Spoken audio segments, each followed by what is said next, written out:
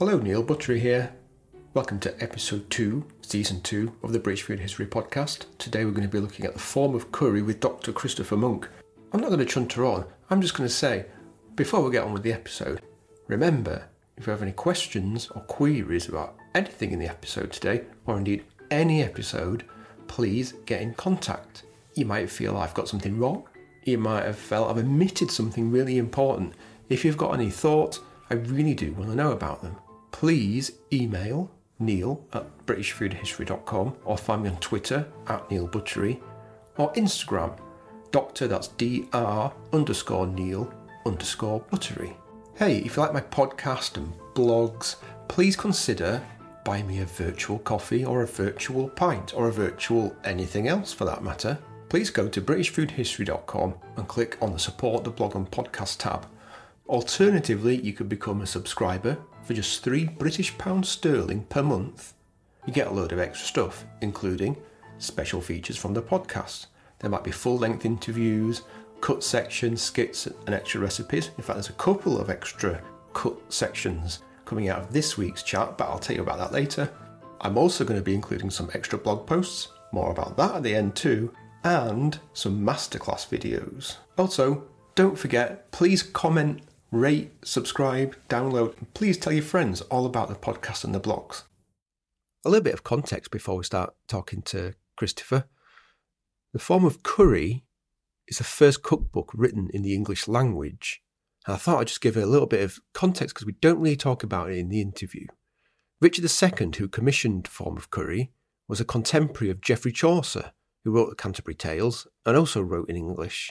English, it seems, at least going by the manuscripts and texts from around the time, just seems to pop up and begins to elbow out the French language. It was quite a risky thing to do. Geoffrey Chaucer was certainly worried about writing in English. But then when Richard's usurper, Henry Bolingbroke, was crowned Henry IV, his coronation for the first time was spoken in English. So, Christopher Monk is studying the very copy that I looked at last season in episode 2. I went to the John Rylands library. And that copy turns out to be very special, much more so than I had realised at the time. I spoke to Christopher remotely in June of this year, 2021. We talked about, amongst other things, how the Manchester version compares to the other extant versions of Forme of Cury, medieval blancmange recipes, the similarities between medieval and modern cooking. We also talk about how much we should worry about being authentic. Then I'll be back at the end of the interview to tell you a little bit more about next week's episode and what bits and bobs will be popping up on the blogs. Chat to you in a bit. Hi Christopher, thank you very much for agreeing to have a chat with me today about the Forme of Cury. Hello Neil, that's lovely. Thank you for asking me. What can you tell us about who wrote it or for whom it was written or who was reading it? I think first of all, it's probably, I'll refer to it as the work or the text Forme of Cury. So that piece of work that we call Forme of Cury was written down initially about the year 1390 approximately. So towards the latter part of King Richard II's reign.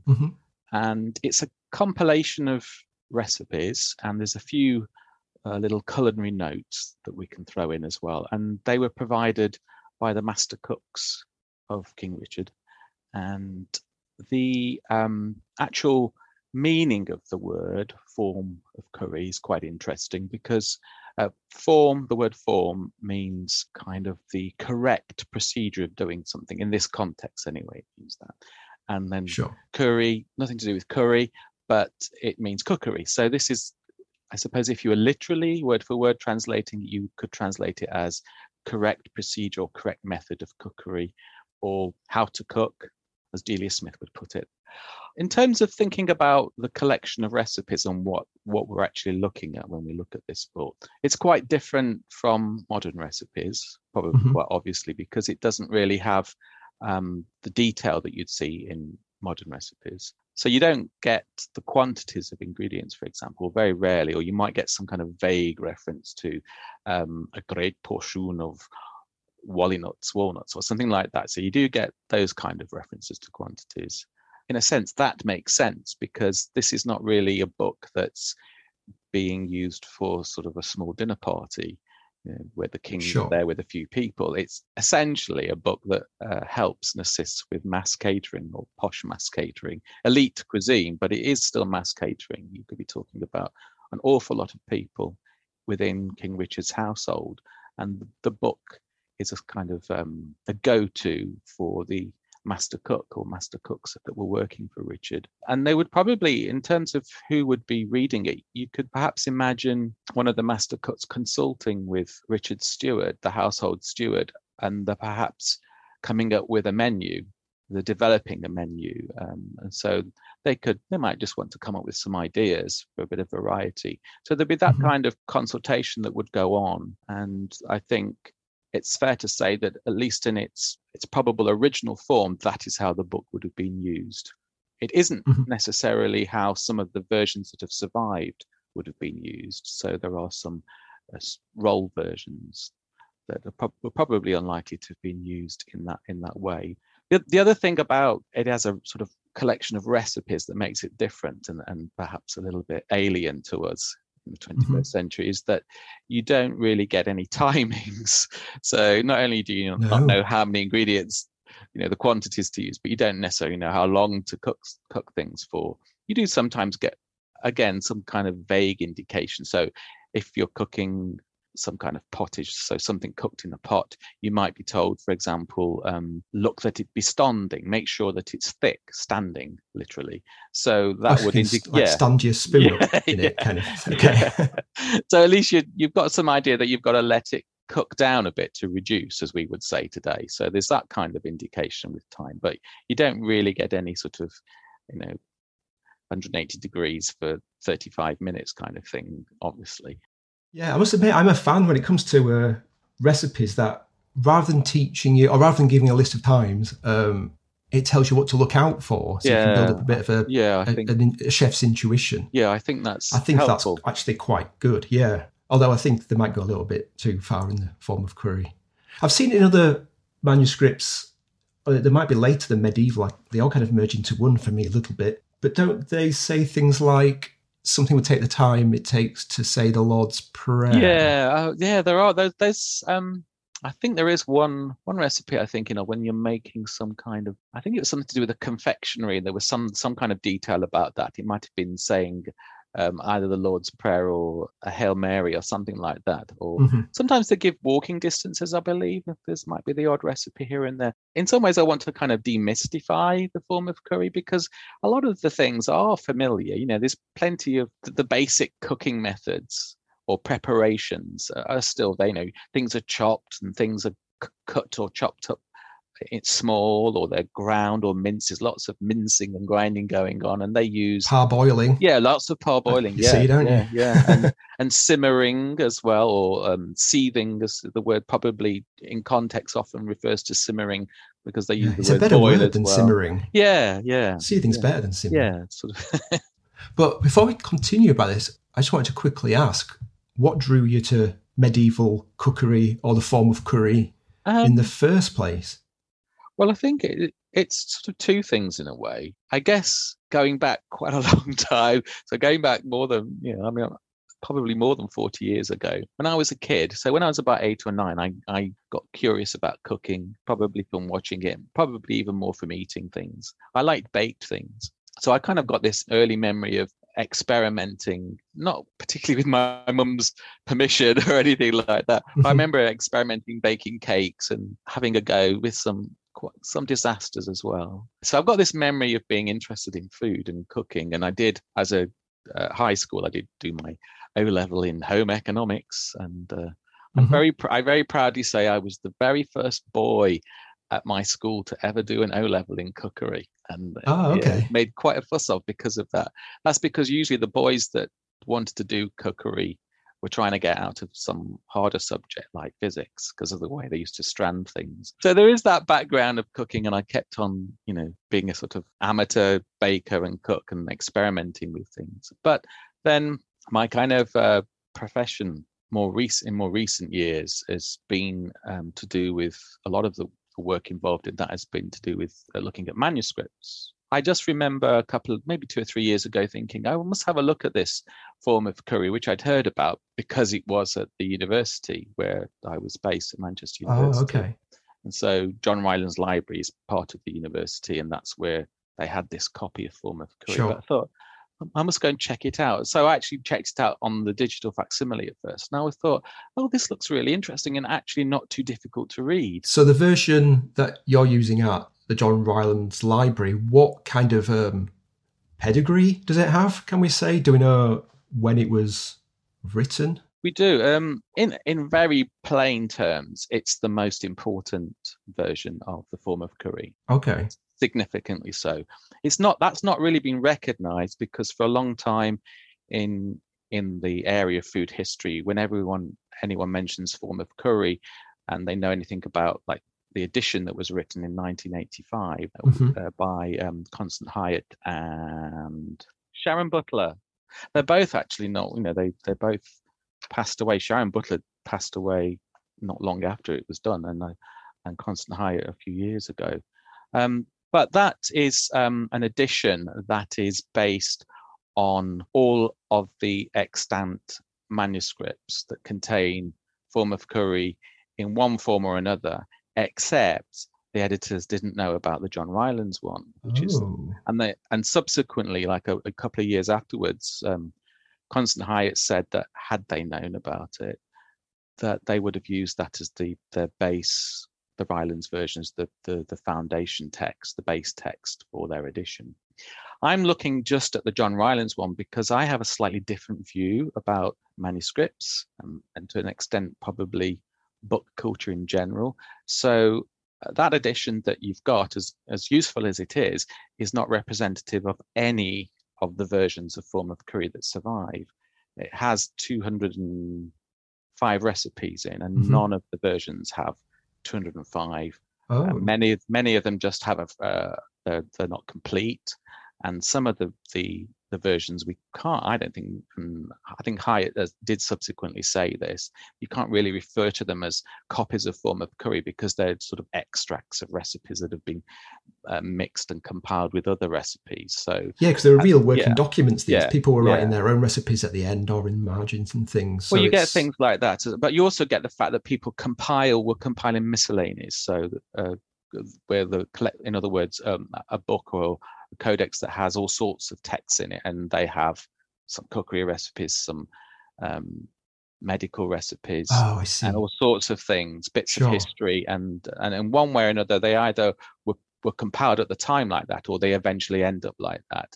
And so the reason the John Rylands version is so important then is because none of the other versions can be called Ricardian documents. They weren't produced during the time of Richard's reign, whereas the John Rylands one was.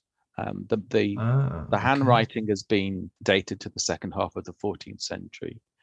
So that obviously fits. Richard ruled from 1377 to 1399. What's even more important is the little book itself. It is a proper codex. It is a cookery book. It's not a roll. It was designed like that, and it actually says in its introduction in red ink, so it's a rubricated introduction or preface, and it says this is a copy. It uses a Latin word that means an official document of Richard II.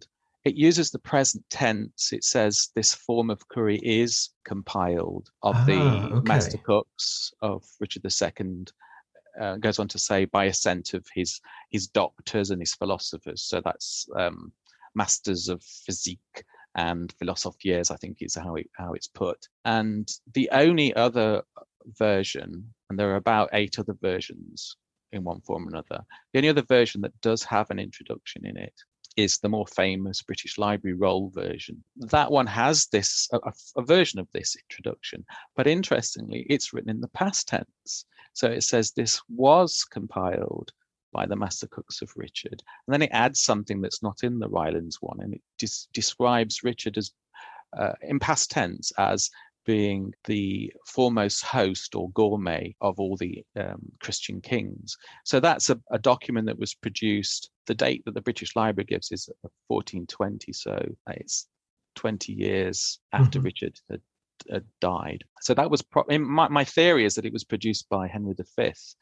who was close to Richard II and was trying to resurrect the reputation of Richard II that had been completely trashed by his father, Henry IV, who'd possibly arranged his death, Richard's death. He usurped the throne.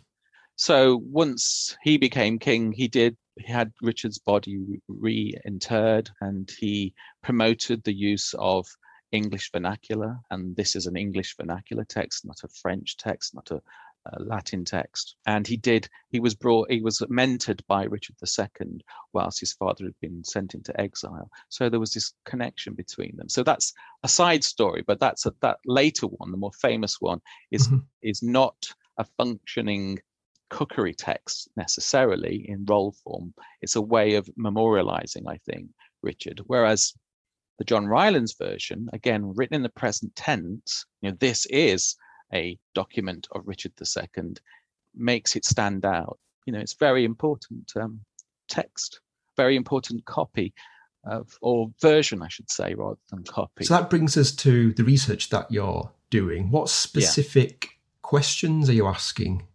The aim of it is to produce an accessible edition and translation into modern English of the text that's just in the John Rylands version. I think I want people to realise the significance of the Manchester John Rylands manuscript. It was designed the way it is, what it says it is. It actually says as part of the introduction I referred to, that there are 194 recipes, and it then gives the contents, lists all the recipes, numbers them, and then it goes into the method of each of the recipes. They're all numbered by the contemporary scribe. It's not a later edition. So this book stands as it should, as an individual finalized work. So that's part of what I'm doing. So I've got to try and get that across in a way that has some appeal. I don't want to kind of dumb down the detail, but I do want to make it accessible to people. So one of the things I'm hoping to do is present the book in a way that would have an appeal to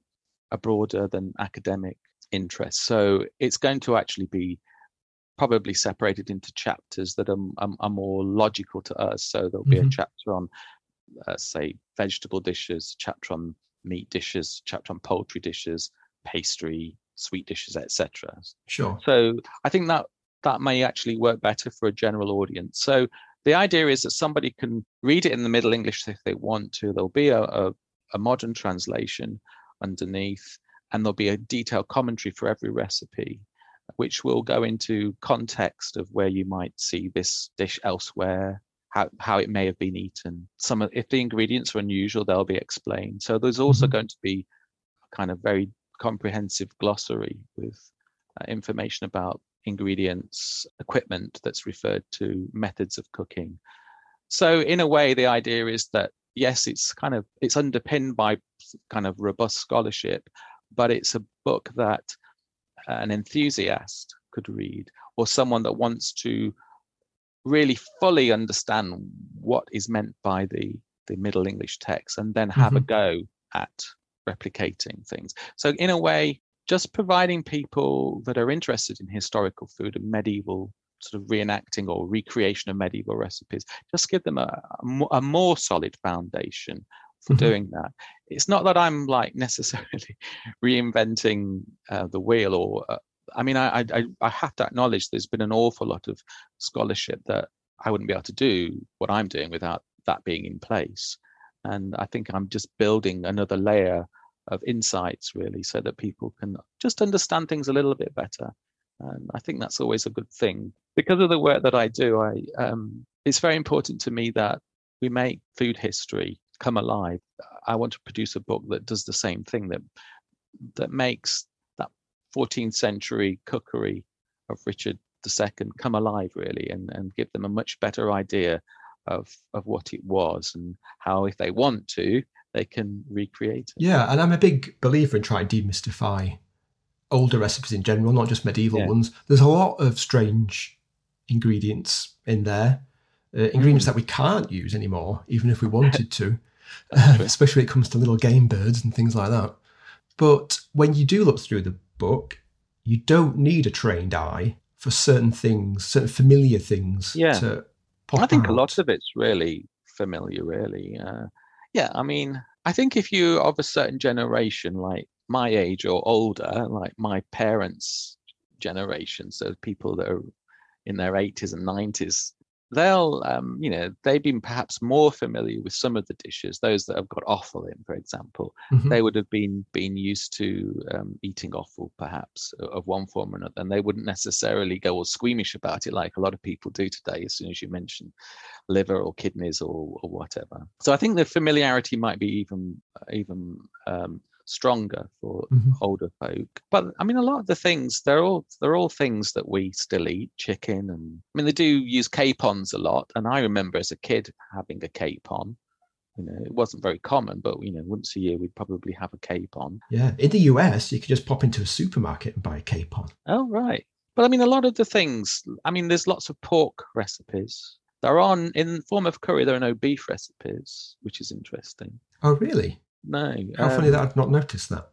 There are beef recipes probably, in recipes that date either before or after, but there aren't in any Forme of Cury. Or at least we not directly mentioned. I mean, perhaps if broth is referred to, we can assume that it may be a beef broth, that kind of thing. Lots of vegetables and fruits that we know about: cabbages, leeks, garlic, spinach, loads of herbs that are probably familiar to us, plus some herbs that have lost familiarity, I think. You, of course, don't get things like potatoes and tomatoes, those kind of things. No turkey. No turkey. But you do get sugar. A lot of people think that sugar is a new world food, but it's not. Yeah.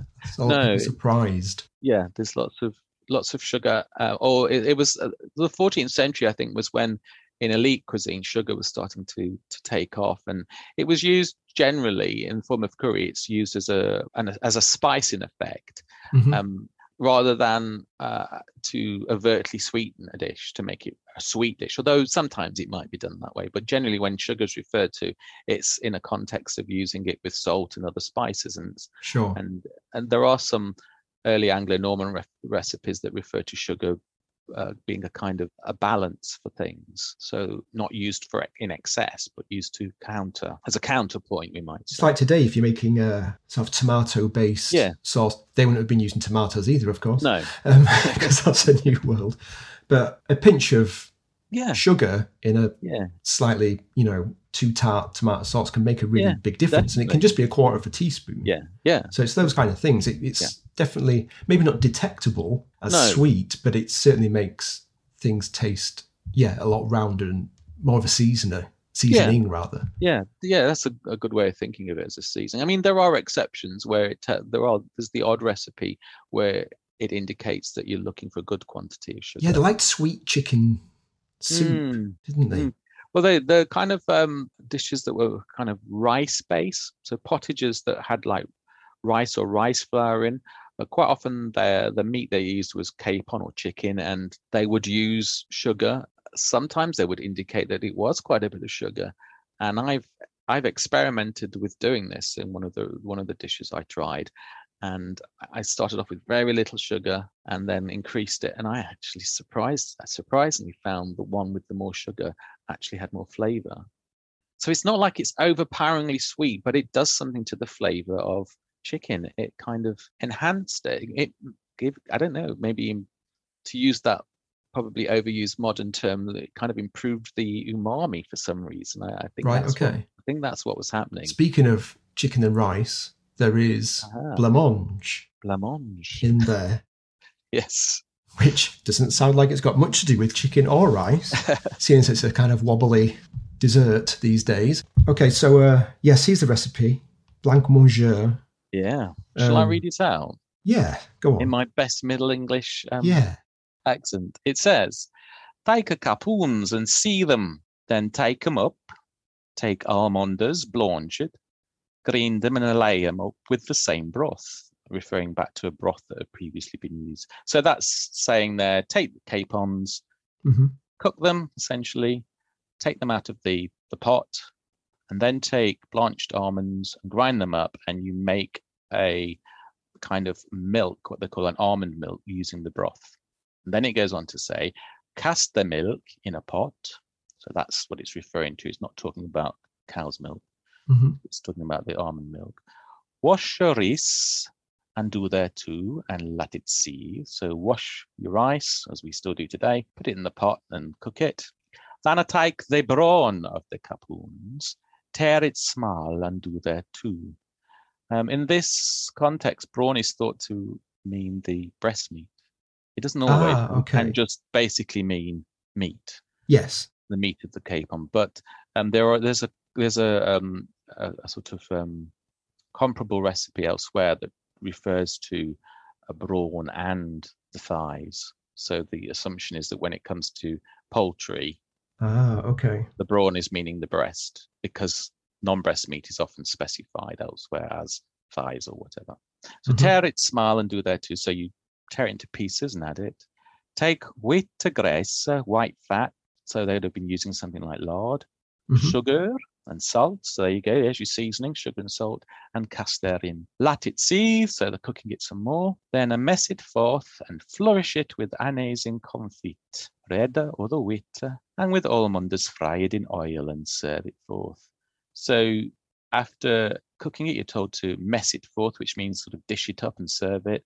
And they're decorating it, flourishing it with aniseed seeds, which have been candied. So that's what anise in confit means. And also, you still see them nowadays, don't you? Yeah. The Italians still do them, don't they? They still. I was actually looking at some, trying to see whether I could get hold of some aniseed ones rather than actually make them myself. But and you can buy Indian fennel seeds, which are quite similar. That are yes, I always use those ones if ever they're lovely, I need to do it. Yeah, I should probably say these are the foods that Richard II's eating, and it's pretty much the same food being eaten in other courts around Europe. Everyone's tucking into blancmange. There's going to be small variations, isn't there? But it's essentially going to be the same dish. How much do you worry about being authentic when you try to recreate a recipe? Do you puzzle over it and fret about it? And then, because you see, for me, I'm just going to give it a go how I think it's done, and then troubleshoot afterwards. Right. And it was the same back when I was doing my science back before I was doing all this kind of stuff. There were people in my labs who would worry so much about controlling the experiment that they never did an experiment. Yeah. Where I was, let's just shove it in, see what happens, and we'll go from there. I think that's a very viable way of approaching it, really, to be honest. I'm not like a million miles away from that, but if I'm doing something for myself, then I will be more like that. If I'm doing a video on something on my YouTube channel, plug, if I'm doing that, then I feel a responsibility to make sure I fully understood what the words in that recipe mean. Every one, I have to really get it. And then if I want to, I can adapt it or change it. But I feel like I've got to have the foundation first before I can tweak it. And excuse me. And sometimes I do tweak it, I'll even, in my own mind, I'm improving the recipe. And I actually don't think that's particularly a problem, because it's easy to think that these recipes are rigidly written down, or that's the only way of doing this. But as we've already said, there may be some recipes like blancmange that occur in lots of recipes, but there'll be differences. I would say most people have a chili recipe. Yeah. Like everyone would have had a blancmange recipe. Everybody eats chili. No two recipes are the same, but they're all chili. Yeah. So as long as you don't veer too much from it, well, I think you should be fine, I think. I mean, I'm very happy to adapt my recipes to modern methods. I mean, I like watching videos where they're perhaps exploring more simple ways of cooking the food, and I certainly appreciate people that are working in the area of experimental archaeology, where they're trying to discover how things were actually cooked, that kind of thing. But I'm quite happy to use my blender and my hob, my ceramic hob and whatever, those kind of things. My induction hob, actually. So that's very modern. And when it comes to the ingredients, I think I'll try and get something that represents the medieval ingredient. I mean, perhaps people don't necessarily grasp the fact that a lot of ingredients that I suppose we could call them we have analogues of them today, but they're not the same. So things like the cheeses in the medieval period were, very localized and very individual, and that's starting to come back in England and Britain now. You do get these artisanal cheeses, which that industry was practically destroyed in the 20th century in this country. Sure. So that's coming back again. But things like breeds of animals were not the same.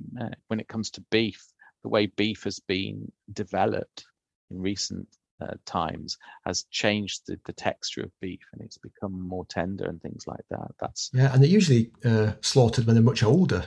Yes. Because they weren't beef cattle and dairy cattle like they are now. So there'd be no super tender meat. I suppose they had veal. So I suppose that's where they're getting the tender meats from. The reason that I kind of wanted to ask about that is just you hear people or see people on the internet saying, oh, there's no such thing as doing authentic historical cooking. You're not cooking on wood. You can't control this, you can't control that. The ingredients are completely different. And I just always think, don't be such a spoil sport. Well, precisely, yeah. I mean, there's so many things you could kind of apply that principle, that erroneous principle, I think, really too, and never engage with. You could say the same things about trying to understand Anglo-Saxon poetry. And even if you are just 7/10 of the way there, or maybe less, I think it's much more evocative than reading about it and never actually trying it out. And the actual trying it out informs. I found that it has informed my academic research. I've shifted my ideas on some things because I've tried it. So what would you say for anybody who's thinking, I'm going to have a bash at having a go at making a medieval recipe from the Forme of Cury or from one of the other manuscripts? What would you kind of suggest people do? I've looked at some things, and I think probably I'd say the most consistently reliable website that I've come across is medievalcookery.com. That's a guy called Daniel Myers and some of the colleagues that have produced recipes. I think he's quite careful with the way he interprets recipes. The other book that I found quite good was Maggie Black's book, The Medieval Cookbook. She's got 50. Yes, I have that. Yeah, I think that's good. Yeah. 50 authentic recipes. It was. Yeah, she does a lot of stuff from Forme of Cury, but she does use some other books as well, including some French recipes. And I like what she's done there. She's clearly someone that knows how to cook. Indeed, and of course there's all the good work you're doing online. Yeah, I'm a plodder really. I've tried to focus on recipes that people might find interesting or would have a go at. So the recent one that I did on hot and spicy sauces is all the recipes, the 3 sauces, they're dead easy to make, really. I think that's a really good one that I like, because if it's warm and hot outside and you're doing barbecued food, like chicken, or these sauces, all 3 of them go really well. And they're really distinctive. They're all distinctive. And I think there's a pepper sauce, there's this lordly sauce, which is very beautifully spiced, lots of different spices. And then there's this ridiculously punchy raw garlic and herb green sauce, which is my favorite. And then on my website, I've got a few blog posts that are more about experiments that I've tried to do. What's the name of your blog, by the way? My my YouTube channel is called Monk's Modern Medieval Cuisine, and my website is modernmedievalcuisine.com. Thanks to Dr. Christopher Monk for that great chat. I'll add too that he's also on Twitter at Monk Cuisine.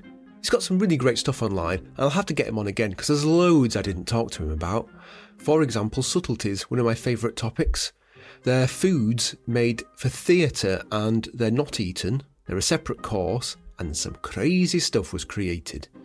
And mock foods as well, where he disguised one food as another. He's got a really good recipe on his website, actually, where he makes a capon dish that uses hard-boiled egg yolks to be disguised as quinces, and they're very convincing.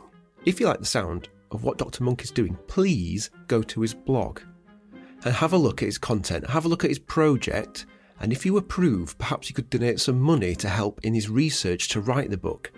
He's doing really good work here, and it should be rewarded, not just applauded. Links will, of course, be in the show notes. There's quite a few medieval recipes on my 2 blogs. including one for blancmange, which turned out rather different to how Christopher described it, I must admit. That was a couple of years ago now. There's one about the form of curry itself too, giving more information about its history. There's a rose-flavoured dessert, and there's turkey neck puddings. I've also written a brand new one for subscribers. In fact, it's the very first recipe in form of curry, a medieval staple called frumenty, which is a kind of wheaty porridge / risotto. Your cup floweth over with medieval content. And natch, there are links to those in the show notes too. Right, it's time to go. I hope Christopher has given you some inspiration when it comes to cooking medieval or indeed any historical cuisine. Do what you think's best, interpret how you think it should be interpreted, then go and see what other people have done. Control what you can, and just don't worry about what you can't. And remember, use your cook's intuition. The scribes who wrote those recipes assumed you'd be doing that anyway. Next week, we're going to be looking at savouries, an almost forgotten course of a meal just before dessert, which used to be very popular.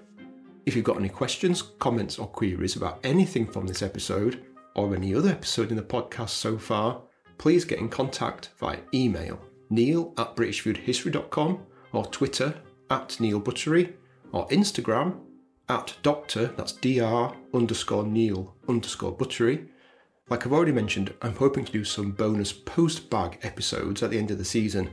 So if you think I've got something wrong, or you think I've missed something out, or that you've got something to add, please get in contact.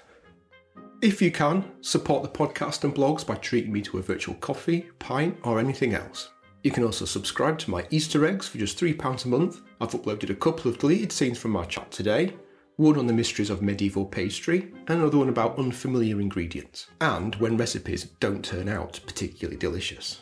There's some subscriber-only content on the blog too, in the form of a post about that medieval staple, frumenty. Don't forget to like and subscribe, and to leave comments and ratings on whatever platform you prefer to procure your podcasts. I will be eternally grateful. Until next time, cheerio.